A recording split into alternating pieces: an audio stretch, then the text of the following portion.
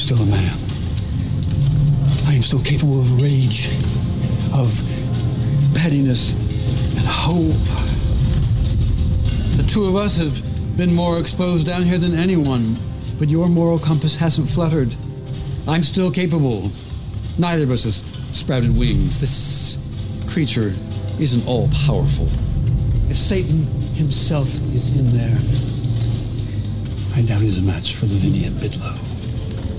We're taking a terrible risk. It means to destroy us.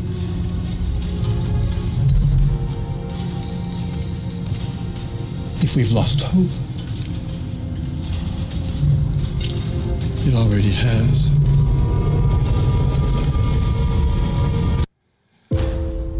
It's not funny. Whoops. Mr. Burrows?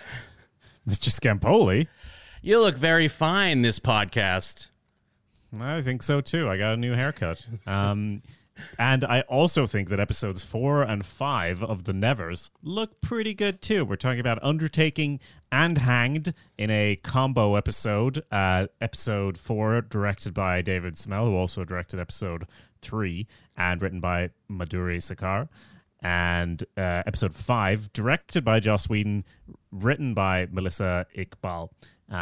And it's interesting to see there's a lot of, like, looking at the writers, besides Joss Whedon, Jane Espenson, there's some people on the come up, it seems, because when you look at these people's IMDb's, there's like, you know, 1 or 2 things on there, which is always cool to see.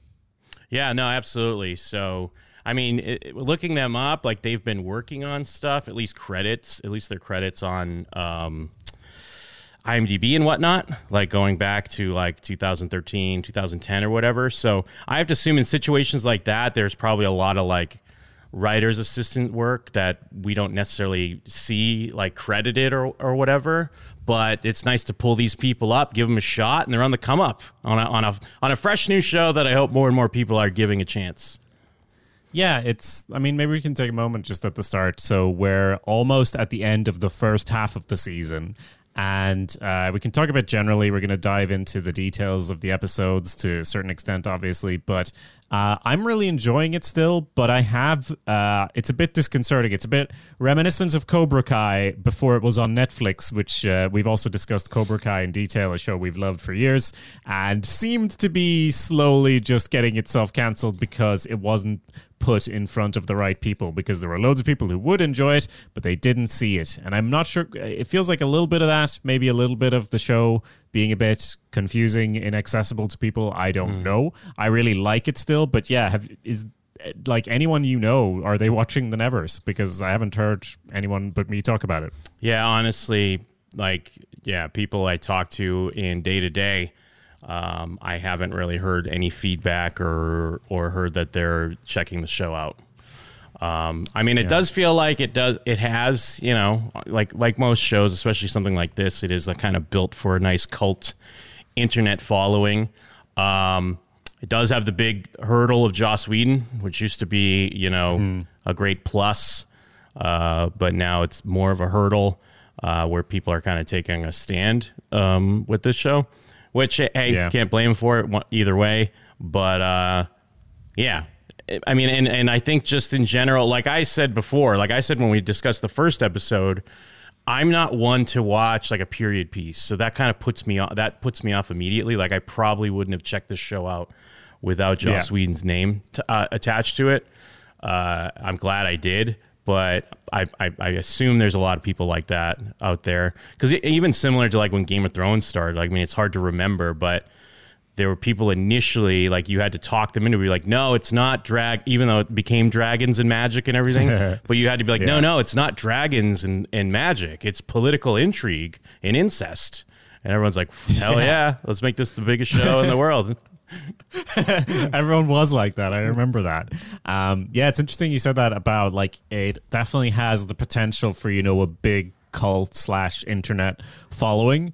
I think to some extent that's not to its detriment, but I have had like several moments watching this where the show acts as if the characters have earned more trust and interest than they actually have. I agree. And they're really well designed characters, and I do like their different dynamics. Like I like what I'm seeing. It's just I am not as invested as the show thinks I should be, and that kind of feels like it's kind of relying on fan obsession or fan fiction, like watching some of the clips between, like, they have like behind the scenes of how they did this scene or that. They're going like, and of course Nimble's gonna feel this or that because this happened or whatever, and I'm like, as if we'd know that fella's name. They mentioned it once maybe like an episode ago, but generally, like, I am willing to become invested in them. I just haven't had time, and I guess this is sort of the trade-off we were talking about probably in the first episode we were discussing this. We were talking about, you know, the difference between a show like this and a Monster of the Week, because the pace,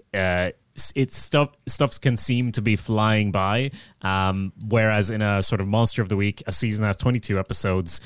What that gives you is time to connect with the characters through each like iteration, each repetition of them solving a mystery or whatever happens on this show, you know, and just in a sense, that can often lead to loads of filler and unnecessary shit. And I do appreciate a show that will just get straight to the main story and fucking nail the main story.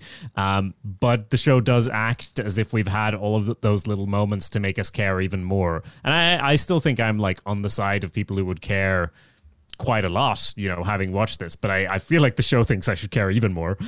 Yeah, that's exactly what I was going to say, especially about these two episodes, 4 and 5. Is the show, especially with a lot of speeches and stuff, when I'm like, I guess the show's working in like a shorthand that it hasn't earned fully.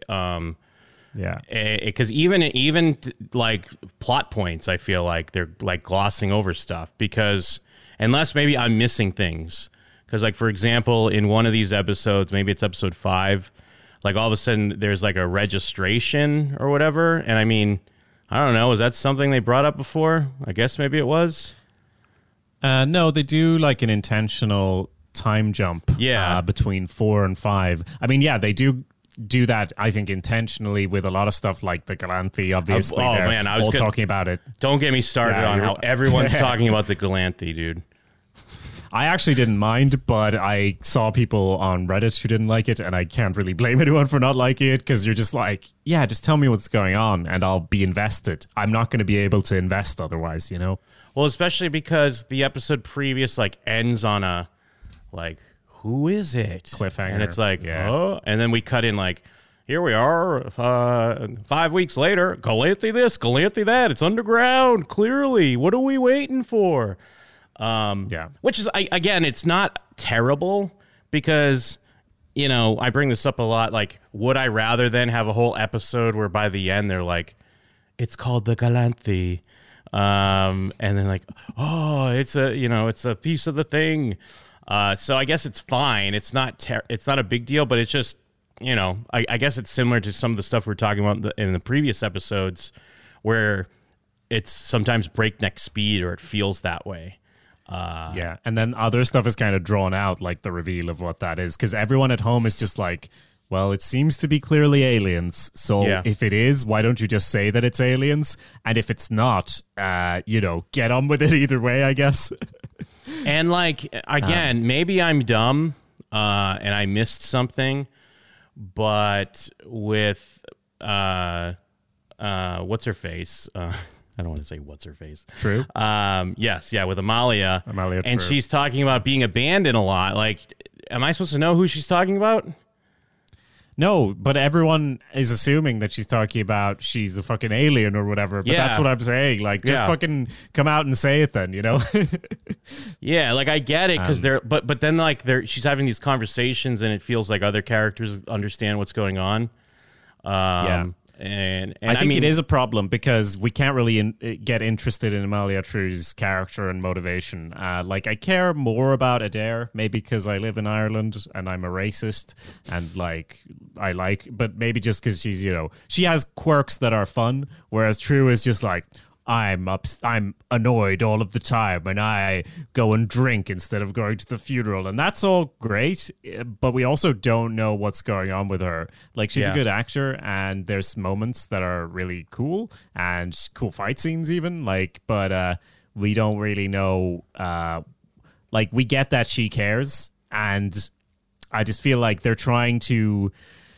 It feels like a couple of times in these episodes they don't tell us something and make it kind of a mystery, and then later they're just like, oh yeah, it was that thing that you assumed it was all along. Like, just tell us from the get-go, like, about who sent the fisherman to attack Amalia True. And by the way, the fact that he's alive, I think last episode I was like, it's so cool that they introduced this character and kill him, and then I'm like, oh, he wasn't dead.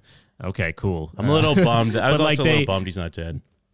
Yeah, so they kind of have him. They have, like, the Lord again. I need to look up everyone's name because I don't. I'm sorry, I don't. They don't say them enough. But that's also it's weird because sometimes they do say them a ton, but again, they work in shorthand. But like, it's kind of tied into what we're talking about.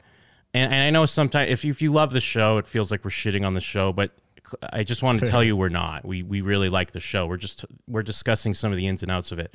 But it's tied because, like we're talking about, we're keeping up with all these like shorthand plot points that are popping up, so it's harder to then also keep track of like some of the names here and there. Even though they are like throwing them out rapid pace sometimes. Yeah, I think shorthand, like that word you used, is exactly right for the show. Kind of expects you to do some of the work on your own. And sometimes that doesn't really work out, like with, I think, did they call him the fisherman? No? But anyway, the guy who does the fishing, like they have Lord Masson, like, kind of admit that he did it, but not quite. And like they leave something as kind of a slight mystery, and we're like, that's too obvious. That can't be him. And they have this mysterious tone about everything. And then later it was just him who sent the guy to kill Amalia True, I guess. Yeah. Like they just build stuff up as a kind of mystery, and then they go, yeah, no, it was the thing you assumed all along. So not sure why we didn't just go ahead with it. But yeah, those are some of the general sort of comments. Sorry, what? Odium. Is that the name you're looking for? I had to look it up. I don't know. I like the fisherman. I like the fisherman too. I think that works well. Thanks. But yeah, you're right. Like, because they play up that scene where she goes to the Lord and's like, if you were the killer and I was the lady, like, what would happen? And then it's like, yes, here we are. It's, like they're trying to do like a Sherlock Holmes sparring moment where we all know the deal, but we don't know the deal, which is fine. But with everything else being so mysterious, I don't know. It doesn't hit as well for me. I mean, I was absolutely like, it can't be Lord Masson because they made me think it was Lord Masson. And then later it's just like, oh yeah, I did that. Like, oh, okay. And I mean, I don't want to critique it to critique the writing too much, but I do feel like in episode 4, things felt a little bit on the nose where it was like, things like women are dying. Like they were like outright stating themes sometimes. Although I guess that's the problem you brought up even in the first episode. So I guess that's not new for the show. But some of the stuff with some of the dialogue to me felt a little on the nose. I should have made notes of some of the specifics, but that's why I was like, did Joss Whedon write this?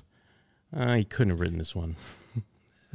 Yeah, I kind of had that thought as well a couple of times throughout these episodes. But let's go through, I guess, and summarize quite broadly. I don't think we need to stop on every scene to comment necessarily. But, in episode 4, Mary's just died.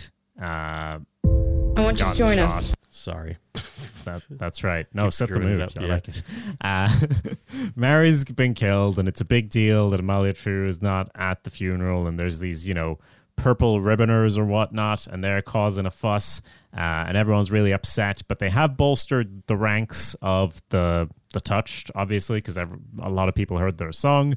There's this bit with Lord Masson and his factory. Like, his factory is super central in this episode. How'd you feel about all of that? This was one of the things, actually, where he's like, what are you trying to form a union? Unions will never work. Like, basically, where he's like, come to me one-on-one and not in a group. But I guess that's probably stuff they would say, but it just felt a little flat to me. No, but that's in every historical thing, though. They're always like, in 75 years, they're going to not remember you. They're going to remember me or whatever. Yeah, and it's like, or they're either usually stating something that's so apparently wrong, so that we as an audience could go, haha, they don't know that this is about to happen, even though someone wrote that now, and we're not smarter, like we're not outsmarting people in the past, and it just gives a kind of a weak thrill. But also, when you write about the past, you want to talk about issues of today through the lens of the past, right? So. Yeah. It's something you want to do, but sometimes it's hard to do it not too on the nose when it's literally like, cowards forming a union, come and talk to me like proper Englishmen or whatnot. But yeah, I believe there's a lot of stuff in this episode about figuring out what happened with Mary, of course, and they suspect Mr. Crow, what's his name, Bidlow, for a lot of it. What's his name? Augie. Augustus. He's kind of like a character that's annoying me, but yeah, we'll see where that goes, because everything's it's always like so awkward. But yeah, sorry, I was gonna say that I could see that, but I have been enjoying him, and I have been enjoying him and Penance Adair getting along better and all of that. I do like them together. Adair. Yeah. Well, and I was going to critique when I initially, because I guess it works that we watch these, or we're discussing these back to back, because cutting back to the beginning again real quick, like, we have Amalia doing the classic guy thing of like getting drunk, getting laid, and getting in fights. I was gonna critique it as kind of her sexuality is kind of toothless up to this point still, where they're always trying to pitch that like she goes out there and gets her man, and that's how she gets all her frustrations out. And I was thinking that it was kind of toothless in comparison to, say, like how we always see Swan and like he's getting laid, but like it's like a legit thing. And I guess they kind of, I don't know, they had to throw in a sex scene in the next episode to prove me wrong. It's a small quibble, but I just thought like, well, if you're gonna pitch this character, I feel like it's when you just have to cut away. I mean, especially like I kind of rolled my eyes when she like jumps into the crowd and then they cut away. Like if you're just gonna cut away, like I don't know. I feel like, are you doing that because it's a lady character? Whereas if it's a dude's character, you always have to like show him getting it on and like finishing the fight or whatever. But again, I mean, they kind of already proved me wrong a bit on that. Yeah, it's definitely the stereotypical action lead thing, I guess, to do, suppress your emotions, etc. And again, that all pretty much works for True in this episode. And then next episode, because this episode, she's all bottling it all up. That's the whole plot of her, obviously not going to the funeral and not like just trying to deal with the thing in front of them. And then at the end of the episode, it is a kind of a powerful moment when they get like the translation of the song and we don't get what it is, but she gets what it is, and she just kind of bursts out crying because she has had this facade for the past 4 episodes entirely. So that's why episode 5, I get people being maybe frustrated at, the Galanthe being totally jumped over. I'm sure we'll have it hopefully explained to some degree in the episode 6, which is the mid-season sort of break finale. But it means that her motivation moving forward is more like, what's she doing? Because we know she's been bottling everything up until now, and we see that break, but we don't really get the payoff after that. So I'm sure we'll go back and get it though. So I think that makes sense. And I mean, what else we have going on? Of course, like we got like, go ahead. You got it. You go. Okay, I will. So Lord Masson, we have the sparring match with them, kind of like you said, intellectually Sherlock Holmesy in his library, which then ends up with like Masson is trying to con them into going and fucking up his factory where he's replaced all the shit. And we find out that one of our beloved characters that, again, we have had time to connect with this one, even though I forgot her name. I'm sorry. The one with the brooch, the one who's the traitor in this episode. Oh, Lucy, I believe. Lucy. Yeah, sorry. So Lucy Best. She's the traitor in this one. That's kind of the big reveal. That is all pretty fair and good and dramatic, I think. Like, I really like the fight between her and True at the end of the episode where she's making shit explode, because that's what she does. All pretty cool stuff. And basically that ends up with her brooch becoming important, because it was kind of they really zoomed in on it in an earlier episode, like this is going to come back later. But again, I feel like it's a little bit shorthand because we don't really know these characters' relationships. Though I will say for Lucy, just the bit about her baby shattering in her arms, and we get that in detail in the previous episode, like that's enough to build up to this moment. So it rings pretty true for me. Yeah, and I mean, not to be that guy, I guess I'm gonna be, because it's like they're like, it could have been someone in our midst, and it's almost like they immediately cut to her, and you're immediately like, oh yeah, it's her. And I guess maybe they did that on purpose. I don't know.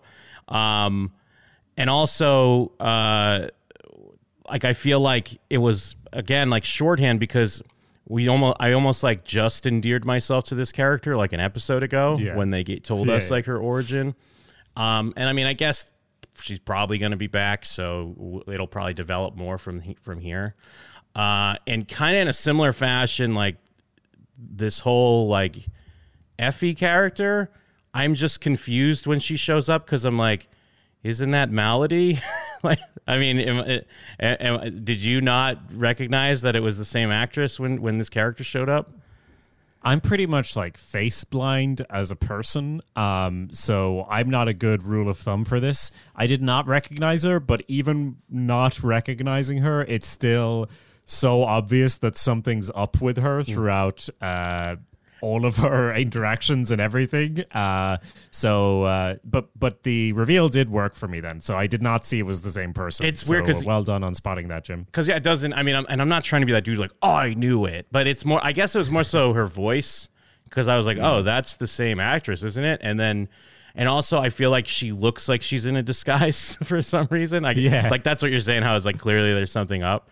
But I didn't want to Google it at the time because it already aired. So I was like, oh, I'm not going to Google this and have things ruined. But I mean, I'll give it to him. Like, it's better to have the same actor like in the spot than try to do a weird switcheroo or, you know, give her like a morphing power or something like that, which they could have.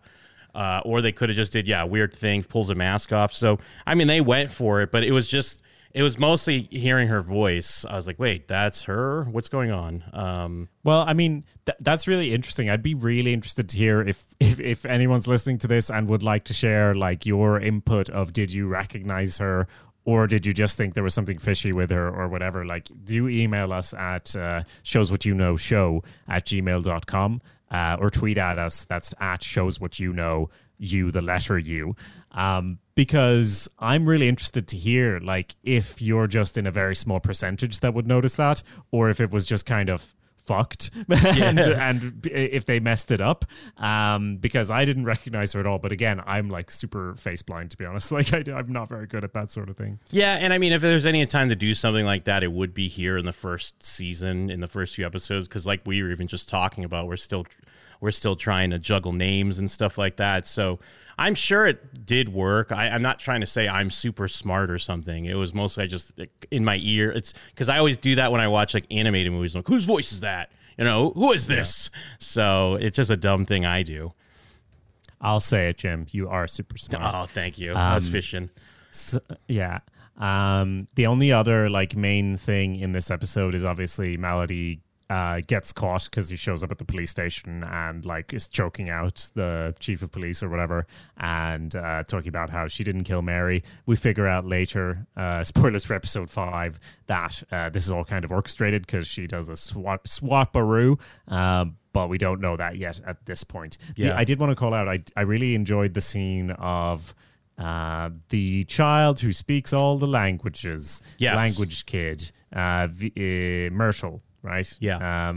She's the scene where she's sort of in the room, and because they've added so much to their ranks and they're from all over, and these are, as we've talked about previously, the impoverished, not the people at the highest reaches of society. So they speak more than just one language usually, because they're usually not from like where you just need English. They're immigrants and so on. So they're able to go through and get it translated translate what she's saying, which you'd think they'd then be able to do for anything she wants to say, really. But I guess you need to get the whole conglomerate together to make it work. Yeah, because it's like a mixture, right? It's like a mixture of it keeps going in and out of different languages. And I mean, it was clear that she was going to be important. There's going to be some sort of payoff because she's like the first touched we see them recruit or save, or however you want to phrase it. But I think it is a nice payoff, and yeah, it's a nice way to show the variety of people they've now brought in and use all, like, everyone's putting their heads together and working together. So I love to see it. And as with any sort of X-Men-like thing, it's cool to see a power introduced that seems to be more of a detriment than a positive, and then see how that can actually be beneficial in the long run. Apparently she understands all languages automatically because of this. She just can't control which language she's speaking. Maybe she'll be able to control that over time. But yeah, in this case, understanding a non-human language, pretty cool stuff. So the big reveal at the end is, the Gallanthy, and episode 5 opens with this big blue orb that I guess is the Gallanthy or one Gallanthy. They even talk about, we don't know what the Gallanthy is, but they talk about how to pluralize it and say like, it's Gallanthy even when it's just one or when it's multiple. And it's like, because the characters have this intimate understanding of what's going on and why it matters, it does get a little bit annoying. It didn't annoy me that much because I am setting my hopes on getting all of this paid off in the next episode, and I'm okay with waiting. But if they don't do that, I'll be fucking annoyed as shit. Yeah, I was just, because I kept being like, who's Gallanthy? Yeah. Who is that person? But yeah, I mean, the thing is, I expected this show, the subreddit, to be like full of theories. The most popular, I'm not 100% sure, but I'm pretty sure the most popular post on there that was up this week anyway is just this screen cap of Augie when he's being interrogated by Penance, and he's like, what's happening? I don't know what's happening. And the caption's like, every fan of the Nevers. Because they don't go into it. And so instead of theories, we have that. Everyone assumes they're aliens. We assume that, that True is an alien. Maybe she jumped in the water, her human self died, but because she got the spore on her or whatever, like an alien went into her and it's in the driving seat or whatever. We assume there's something like that. But if that's it doesn't really make sense to hold off on the reveal, since that's the assumption. There's not 100 different theories.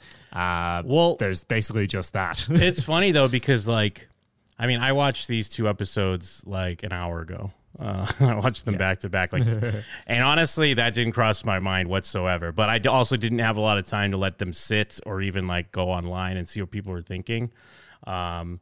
Because I'm still sitting here thinking was her sister? Is her sister talking to her? Is it her husband? Couldn't be her husband. That's a dude. Can't be a guy that's going to be the one that come in to save the day. But yeah, clearly, now that you tell me that, it's like, yeah, of course, it's aliens, and she's an alien. And everyone knows she's an alien, except us, the audience. Yeah, it seems like it. What else is the Gallanthy? Again, I guess I'll be impressed if they do something else with it. But I don't know. It just seems like what this show has been showing me previously is that they keep the air of mystery and then do the reveal of what you assumed along the way, because they've done that twice. Yeah. So I assume it's going to be the same thing with this, which isn't too bad. I still like the concepts being thrown around. But anyway, this episode 5, is all about the execution, right? Because we start with the conviction. We've jumped ahead for a bit.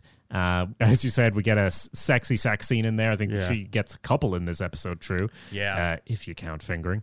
And we have Malady singing in the prison, just basically a montage setting up what's going on, and the lords discussing how it's an outrage that there's going to be a public execution, and some of them saying, no, we need to do this.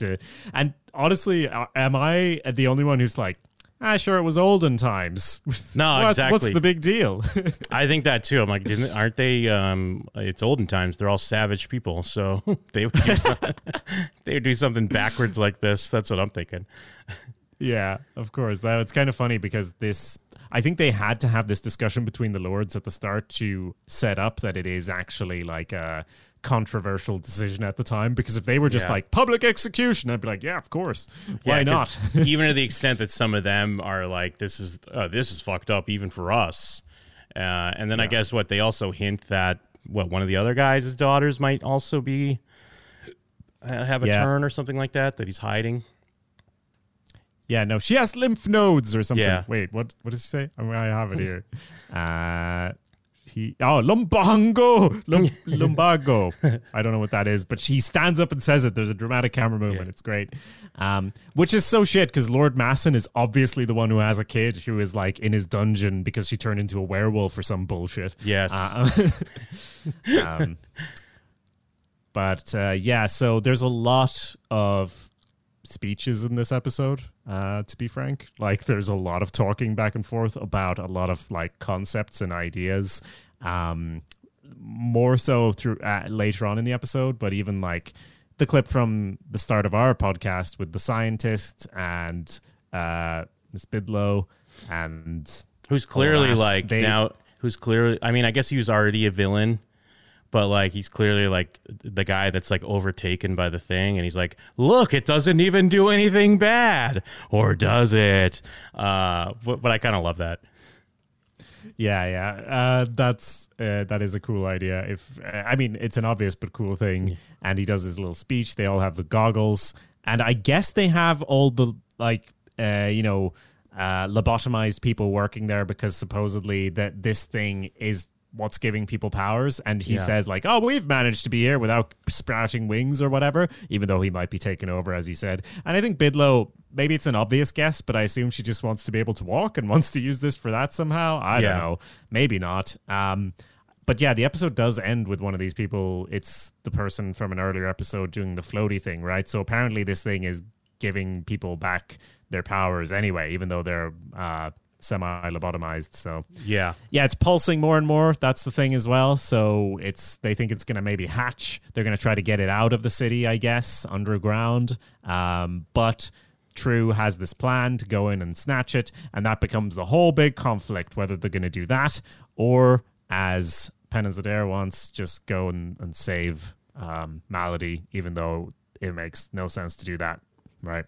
Yeah, it's just kind of because obviously they're just setting up the parallels here between Penance and True, and how, like, you know, again, we're seeing, even though like you said, she was bottled up in the last episode and is kind of letting it out now, but she still has this mission. She was abandoned and she didn't ask for this. And then like we get to see it like literally take place in the courtyard, where it's like, here's my plan. I'm doing this. Well, I'm doing this. And it's like, pick your side.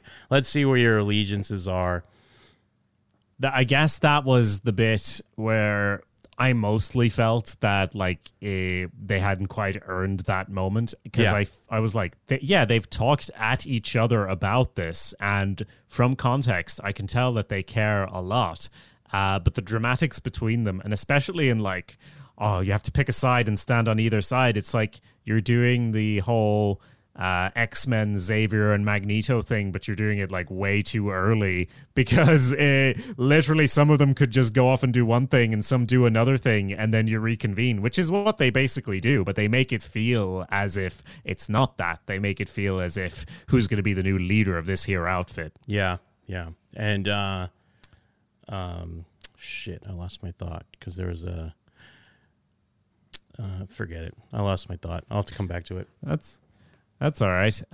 We have, just to touch on a couple of the other scenes that we might skip over, we have Nick Frost showing up again a bit more here, chatting with Lord Masson, and being really charismatic. I really like Nick Frost. Yeah, it's great. And like this is where we kind of get the reveal that he made Odium think that the order came from the Beggar King, from Nick Frost, but actually Masson was the one who intercepted and made him go and try to kill True, which is, I guess, fine.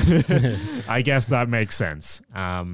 and he basically recruits the Beggar King to cause chaos in the streets because Lord Masson really, really hates the Touched. We knew that all along. But yeah, we get him orchestrating this whole thing to happen. This basically a crystal night to connect it to Nazism. They're forced to wear blue banners. Like, it's all pretty obvious stuff. And they're basically going to have a is that what it's called in English? Crystal Night, where they go and shatter all the Jewish shops in Nazi Germany as they were taking control. Basically just have a bunch of anti-Touched riots happen in connection with the hanging. And he wants that to happen because he's a dick. Yeah, and like some of it, they're like propping up themselves. I do remember I was going to say like, a little bit, like kind of similar to Penance's whole thing of like, she doesn't want people to be killed and she doesn't want to make weapons and stuff like that.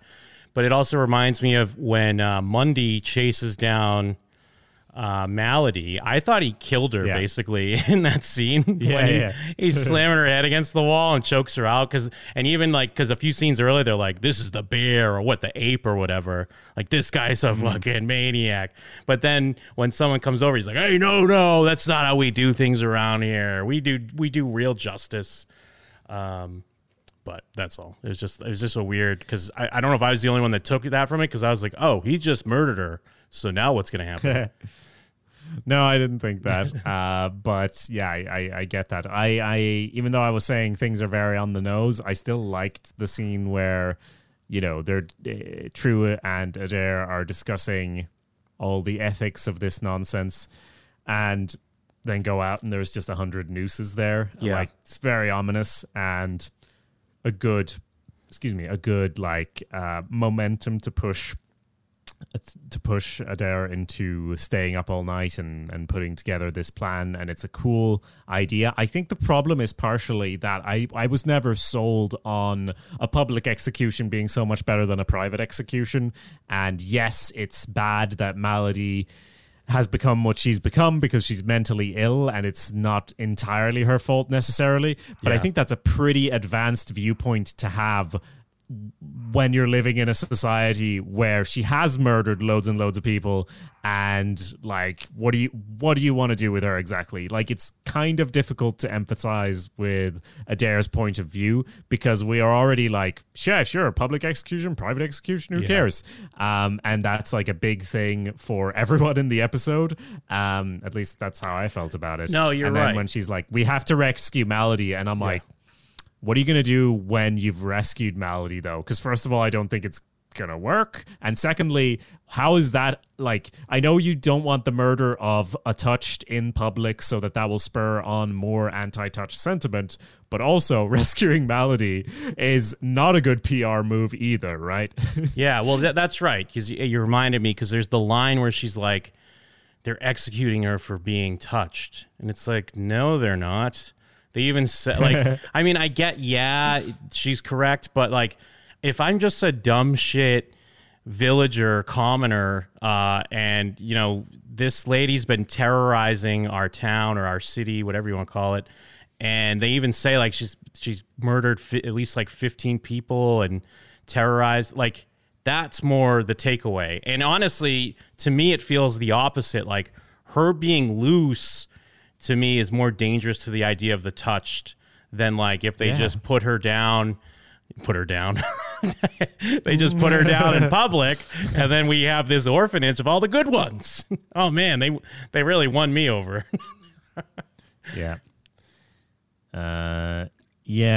Let's see. I was just looking up real quick, out of interest, the history of capital punishment in the UK. I mean, it does seem to be that they put an end to public executions well before this, so if that's not happened in 40 or 50 years, I guess it's a big deal. Okay. But just ethic, I assume they would have gotten that right historically, because that's the kind of detail they would leave in place, because they're fucking everything else up, obviously, like introducing steampunk and cars and all this bullshit. So they would probably keep that sort of sense of what life was like in that time period, hopefully. Find out more at Real History. But essentially, I am not like, even though I don't know why True wants the Galanthe or what it is, I still empathize more with her quest, because I'm like, yeah, this is clearly like not a good idea, because what the fuck are you going to do with Malady once she's out? Like, even if you exile her and send her away from the city like you did with Lucy, like, she's just going to go off and murder a bunch of people. Yeah. So that's not good either. But anyway, we get on to the actual, like, day of the execution. Malady, in the form of the reporter, does, like, whisper something to Swan that we don't hear. And Swan is acting, like, super sus at the execution, but I don't really... I don't see the end point of that. Like, I don't see what happened there. Like, if he's a bad guy now, or if Malady just told him something unimportant. I don't know, because he's just kind of jumping up and down and acting like a weirdo. But I don't know what he's doing, like, at the execution. I don't really remember. You just watched it more recently. I don't know if any of that made sense to you. No, I don't know, because, like, I still kind of don't get his character a lot. Like I was saying before, It feels like he's from a different show, and so far I haven't seen, like, it like come together fully. So yeah, I'm kind of with you. And then, I mean, I guess, like, part of it is the whole thing of, like, I don't like the Blue Bloods. But then it's like, once shit goes down, he wants to immediately go back up there. So, I mean, there's obviously some symbolism there, but yeah, I don't really have a guess on why he was acting, how he was acting after someone whispering in his ear. Yeah.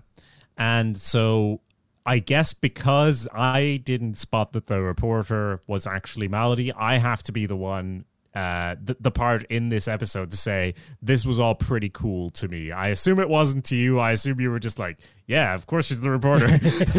Or even if you were just suspecting it, it would have, like, stopped you to a certain extent. And yeah, even, like, it was clear that stuff was going on, obviously, with multiple plots to get her out of there or whatever. But when Malady hangs herself, I did think that she had done that.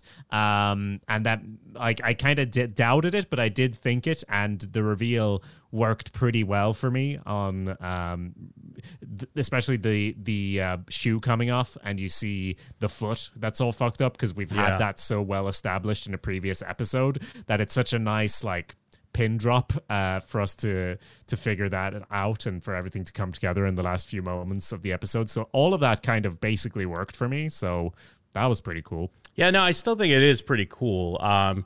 I mean, like I said, I didn't know for sure, but I was like, is this the same actress? Like, what's going on? And I was like, is there something about her power that I don't know? Like, I thought it was, like, just something to do with, you know, her turn or whatever. But, yeah, I mean, it still works. I can't poo-poo on it too much. Yeah. And so there's a couple of plots, like I said, like the electricity thing. The only thing for me was that it didn't feel like, a lot of people would die, but not like that many, because they'd be only the ones at the front. But I guess the stampede would lead to more people being killed, as we see almost happen to one of our characters, the one who turns stuff into ice and she's trying to get out and is then kind of trampled. And in the after show thing, they kind of talk about how this is a big moment that for the audience that really humanizes Malady, because Malady, in the form of the reporter, goes and helps one of our characters who's being stampeded over. Yeah, Harriet. But we don't know it's Malady at the time, so they're acting like, wow, it's such a huge thing that we're seeing Malady's empathy and everything. And I'm like, I didn't see any of that, because I didn't know that was her. Yeah. Yeah, and I mean, I guess that's like a step towards if they do want to make her more of like a I guess she's already Magneto, but more of a Magneto that could pull some of our main characters away, because right now it would make no sense for someone to, like, join her, because she's a wacko still. But I guess it shows she does have the capacity for a bit more. I mean, they've definitely, like, hinted at the doctors that she killed were all, like, men who did fucked up stuff to her. So it's a pretty easy way to bring her back. I mean, they did go into the opera and literally machine gun people at random, but hey, they're all upper class anyway, so, you know, fuck them, right? That's they don't want us to unionize, so we should kill them. I agree, the Nevers. Yeah, and I mean, that basically brings us to the end of the episode. We get the riots. Obviously, I guess the effect is even enhanced because the Beggar King arranges these riots to happen. And of course, there's just been people killed through Melody's malfeasance. And even Nick Frost has a moment where he's there with the scotch and he's like, oh, what have I done? I better drink this scotch. And that's kind of where we ended, more or less. You know what was a bit much is, because, yeah, I mean, a riot happens, people are dying, and then when Penance gets back, she's like, how'd it go? It was a riot. It's like, oh, you're making a fucking, like, but it's like a weird double entendre joke, kind of. Like, oh, it was a lot, like, you know what I mean? It was a riot. That's how I read it. Did you read that it was a joke almost? Like a Joss Whedon-y, like, I practiced this before and I'm sweaty. Like, I don't know. I was like, what is that goof? Oh, right. Yeah, because...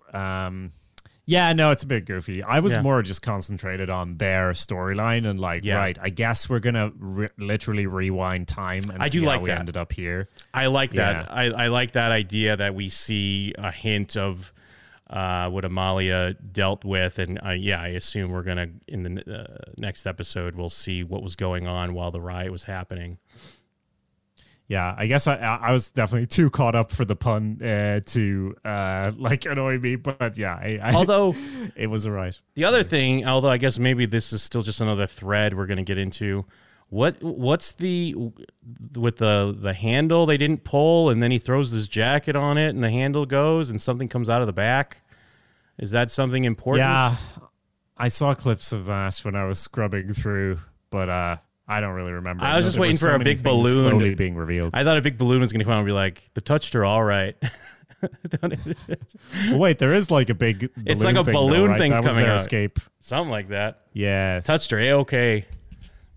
Or like a big rat, like when they go to the Sopranos union busting protests or whatever. Yes, that's a very specific reference. I thought that was, hang on, I'm pulling it up. But that was their means of escape, right? That was the idea. Is that what it was? Honestly, I was like, what is this? I was like, this guy's so dumb that he then just throws his jacket on the handle. No, I assumed that was just how they were going to get Melody out of there, but I don't know what they were going to do after that. But yeah, we see, now that you mention it, I guess we can like freeze frame on True's party and make some assumptions, because we see Bonfire Annie getting patched up, and Augie looks like he's leveled up and being badass a little bit because he's there bleeding and looking a bit cool for once. So maybe he'll be less annoying, but I won't make any promises, Jim.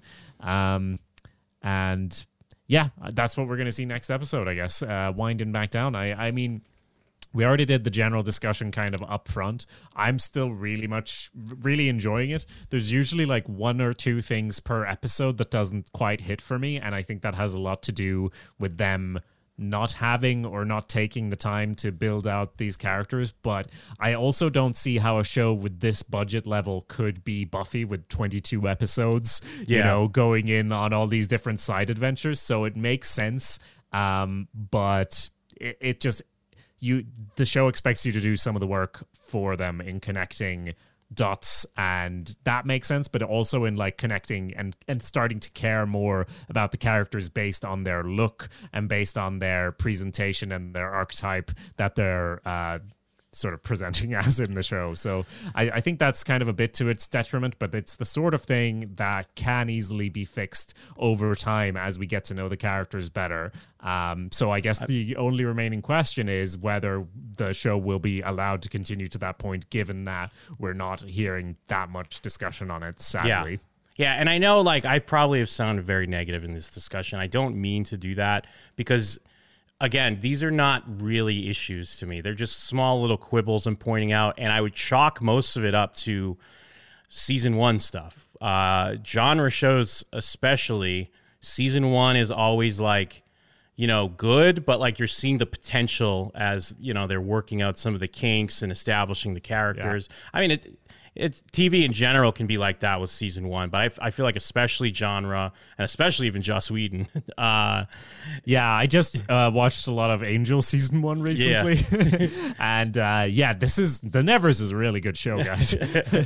So, I mean, I don't want to sound too negative because I agree with everything you're saying. I think I still, part of it is a lot of just that I like these characters a lot. So I would prefer some more smaller moments with them before we get into a lot of the big plot stuff. I still like the plot stuff, and I like that I even like that it's a take on X-Men, because without being the X-Men, I like that they're like, well, let's just make our own thing. I think that's cool.